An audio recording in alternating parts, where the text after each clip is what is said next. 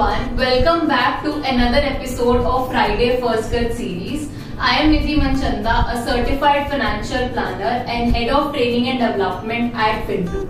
Let's say you made a capital gain of Rs 5 lakhs on selling of mutual funds, and in the same financial year you made a loss of 1 lakh rupees as well, maybe on selling another capital asset like gold or real estate. In this case, should you be paying your taxes on 5 lakh rupees or should you pay your tax on 4 lakhs, which is the net gain for that particular financial year? Well, the answer is not a straight yes or a no. In some cases, you will have to pay tax on 5 lakh rupees, and in some cases, you will be allowed to set off your losses against gains and will be allowed to pay tax only on 4 lakhs. And this will depend upon whether your loss or gain is short term or long term.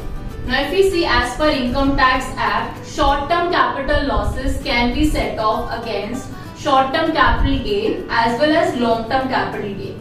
On the other hand, if we talk about long term capital losses, this can be set off only against long term capital gain and not short term capital gain. This set off can be done irrespective of which capital asset you have got your long term, short term gain or loss. It's nowhere mentioned that loss from one particular capital asset has to be set off against the gain from the same asset itself. In a recent case, an individual who is also a director of a company, he sold some unlisted shares, and long-term capital gain from such sale of unlisted shares was set off against long-term capital loss from the sale of real estate.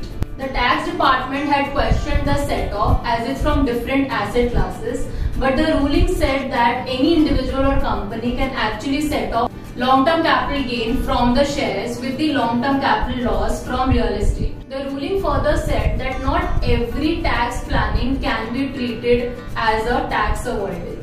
Income Tax Appellate Tribunal held that it is legal to use tax planning and set off long-term capital losses against long-term capital gains irrespective of the nature of capital asset. Also, please note that in case you do not have any gains in the current financial year, you can carry forward your losses to the next financial year, and in the next year if you make any gains, you can set it off against it. To carry forward your losses to the next year, it is mandatory to file your income tax return before the due date, and for the current assessment year, the due date has been extended till 31st December 2021. So make sure that you file your returns early and before 31st December. In fact, do not wait till the very last date and file your income tax returns now. You might have a further question, as in for how many years you can carry forward your losses. Well, in case of capital losses, you can carry forward it for 8 assessment years. I hope set off of capital losses is now clear, and for any further query regarding set off, feel free to get in touch with our tax experts, and for more such videos, do subscribe to our channel.